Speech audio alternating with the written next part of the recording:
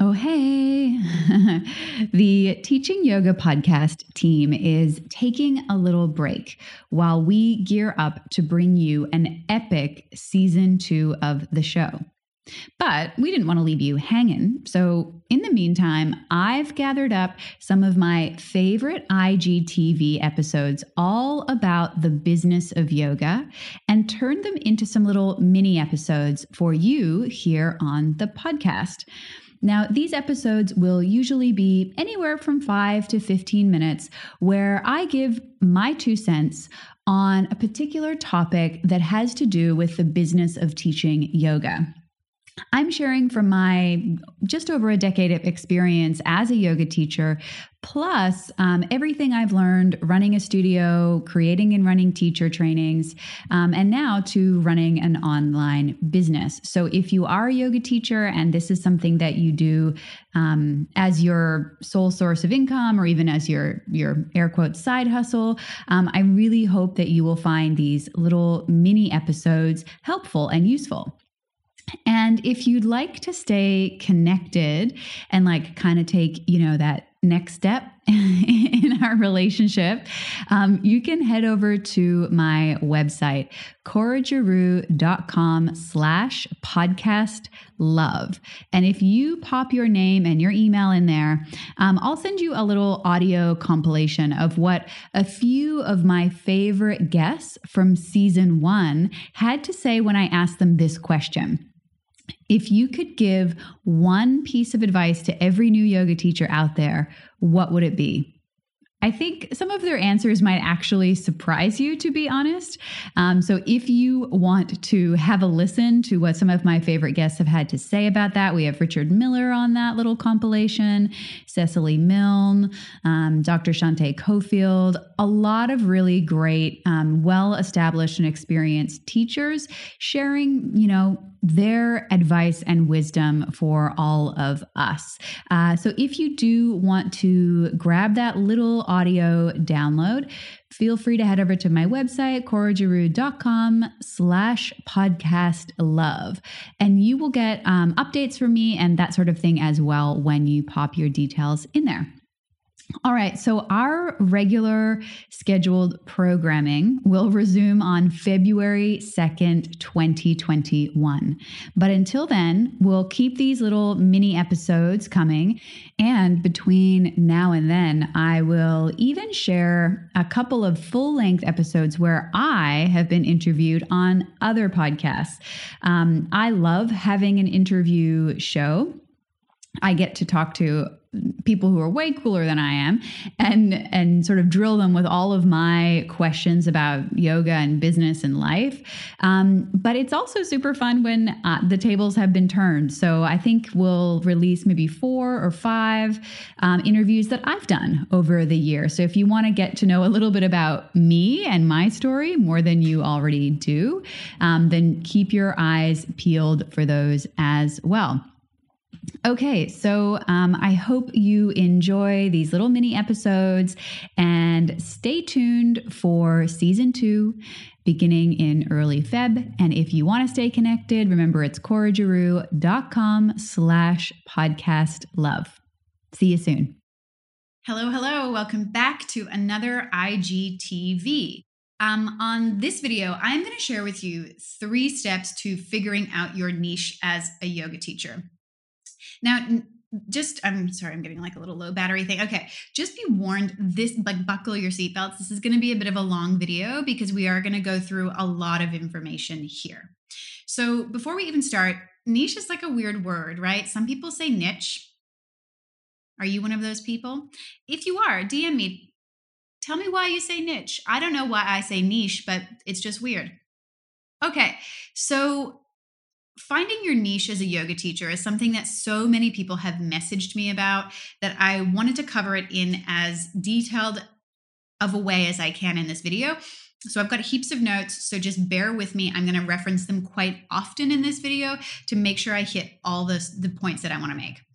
The first thing is, let's talk about like a definition of niche so that we're all on the same page. I have two of them. I think they came from Collins Dictionary. So your niche is the job or activity which is exactly suitable for you. Sounds nice. Niche marketing is the practice of dividing the market into specialized areas for which a particular product is made. A niche market is one of those specialized areas.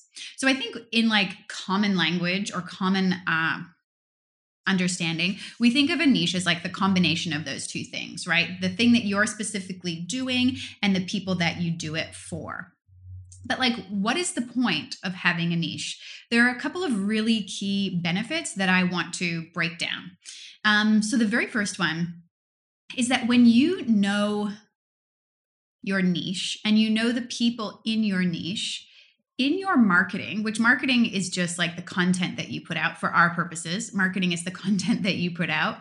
When you know your niche, you know the hopes and the dreams and the fears and the struggles of the people inside of that niche. So you can actually tailor your marketing or your content to be of service to those hopes and dreams and fears and all of that. So it's way easier to create content when you know who you're creating it for. Number one, that's a really big key reason that having a niche is beneficial. Number two, this one is awesome. You can specialize in one particular area and get really, really good at it. So like there are lots of yoga teachers who specialize in pelvic health and functional mobility, and they specialize in anatomy, or they specialize in teaching anatomy to yoga teachers. So when you have a niche, you can become like the go-to known person in your specific area for what you do. You can spend more time and money and have more experience investing in that area, so you can get really, really good at it, which is super valuable to the people that you serve. The third one is the one that I think most people think of. The reason why they would want to have a niche is because you naturally limit your competition, right? So there are less yoga teachers out there who specialize in pelvic health than there are yoga teachers teaching general classes, right? So when you look at having a niche as one of the ways that you can start to limit your competition, you can stand out, you can provide more value for the people that you do serve, because you can spend a lot more time and energy getting really good at one thing. So those are a couple of benefits to why you would want to have a niche. Then let's figure out how you do it. Okay, so 3 steps. I'm going to say them all right now and then break them down in more detail. The first step is knowing who you serve. The second step is knowing yourself. And the third step is knowing what problem you solve. So in another way to say it, it's like how you help, what you do to help, and who you help. I'm actually better without the notes. So it's like who you help, how you help, and what you do to help. Those are the steps. Okay, so let's talk about the first one, who you help. I harp on about this all the time. So inside of the Teachers Club, on my newsletter, you guys are probably, even on my regular Instagram page, you guys are probably sick of me talking about this by now, but I think it's so important, is to get very, very clear on who you want to work with. And the reason that I suggest this is I think it's the first thing you need to do before you think about what you offer, your products, your services, your classes, your pricing, any of that sort of stuff. It's like, who do you actually want to work with? Who are you positioned to help? Who lights you up? We've all had students where we come away from the interaction and we feel more tired than when we went in. And then we have other students, we come away and we're like, oh my God, wow, I have so much energy and I feel so energized. And that was a really engaging interaction for me. So figuring out who you help is the key to figuring out your niche, right? If we wanted to make it more simple and I wasn't going to be as detailed, essentially your niche almost could be who you help. There's more to it than that, but it's like the most important step. So like for me, I help yoga teachers. Specifically, I help yoga teachers who are new to business, right? They don't have to be new yoga teachers, but they're new to the idea of business. That's who I help. So knowing who you serve is the first and most foundational piece of the puzzle. I also want to put in there, This is the next step. So we'll just go straight into the next step. Never mind. You really need to know yourself. Now, for yoga teachers, I find that this is pretty easy. We are fairly self-aware people, and we have been doing some sort of self-development for a while. The other clients that I have, I do have clients that are outside of yoga in astrology and art and different sort of modalities. Astrologer, look, we're all pretty self-aware. So let's just say this, you got to know yourself. So what do I mean by that? You need to know as much about yourself as you can so that you build a business that actually works for you. So you could know your astrological placements. You could know your Myers-Briggs type. You could know your Enneagram. You could know your human design. All of that sort of stuff will help you to determine how you help, right? So we were talking about who you helped before. Now we're talking about how you help. So if you're I don't know astrology that well. I love it, but I'm not an astrologer. But let's say you have a Leo rising and let's say your sun sign is Leo and your rising sign is Libra and your moon sign is Sagittarius or something like that. You might be suited to having an in-person business. Leo and Libra are both pretty social signs. Sagittarius is all about adventure and newness and all of that sort of stuff. So it might be helpful for you to actually be in person with people. We could even think about it on the simplest terms, are you introverted or are you extroverted? And do you want to have a business where you engage with people all day long, or would that drain you? So knowing yourself is really, really important to knowing how you help, because you could serve the same people, but in different ways, right? Okay, third step is knowing what problem you solve. So we know who you serve, how you help, and then what you do to help. What is the actual problem that you solve? People don't buy products or services. They buy solutions to problems, right? So let's say you are super passionate about working with older folks, maybe people who are retired and they have grandchildren and they want to make sure that they can be around and healthy and mobile to hang out and play with their grandchildren. That's who you help. Maybe you know about yourself that you're quite sociable, extroverted, you love working with people, all of these different pieces of self-knowledge. So you're aware of that. You're aware of who you help. And then the third piece is, what problem do you solve? So getting really, really specific about how you help people, your people. So let's say it's that same person, grandparent, wants to be mobile enough to hang out with their grandchildren with ease. Maybe you help that person get up and down from the floor with ease. So they retain all of their mobility in their ankles and their knees and their hips. And you work with them one-on-one. So they get a personalized custom solution. Let's say you deliver that solution in person.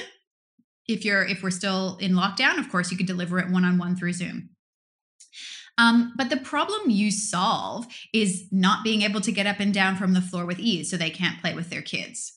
So your niche could be something like, I help older adults increase their mobility through personalized one-on-one mobility training so that they can keep playing with their grandkids for years to come. That's your niche, right? So my niche is I help yoga teachers who are new to business learn basic business and marketing skills through the Teachers Club, which is my online program. So does that make sense? I hope that makes sense to you. Also, see what I did there? Subtle little plug. If you're into it, the Teachers Club is now open. You can sign up, link in bio, join us. It's a bunch of teachers who are all trying to figure out business together. I'm not an expert, but I bring in 10 years of experience in business. I've run multiple businesses, and I also bring in experts for the areas that I'm not strong in. So your niche is super important. It helps you limit competition. It enables you to speak directly to your ideal students, and it allows you to be more effective and offer better service because you can get really, really good at focusing on one thing. Something I do want to mention for all of you like non-committal types out there, don't feel like your niche is a is a life sentence. You can change and grow and evolve. That's just normal. So your niche is for now, and maybe you will learn that you like working with older women, and for some reason working with older men doesn't serve you, or vice versa, right? You can grow and evolve your niche. It's not a life sentence, but you have to start somewhere. So I hope that was helpful. I know it was a bit long-winded. I have a lot of information to get through. Oh, and I want to say one little quote that I wrote down. The sculpture is already complete within the marble block before I start my work. It is already there. I just have to chisel away the superfluous marble. So that's what your niche is, right? It's already there. All you're doing is taking away all of the little bits that don't actually fit. So it's working with the people who light you up and who you can offer the most value to. It makes business a whole hell of a lot easier. If you want to stay connected, I'm on Instagram, but you can also come hang out with us in the Teachers Club. Doors are open now, and they won't open again until November 2020. So if you want to do it now.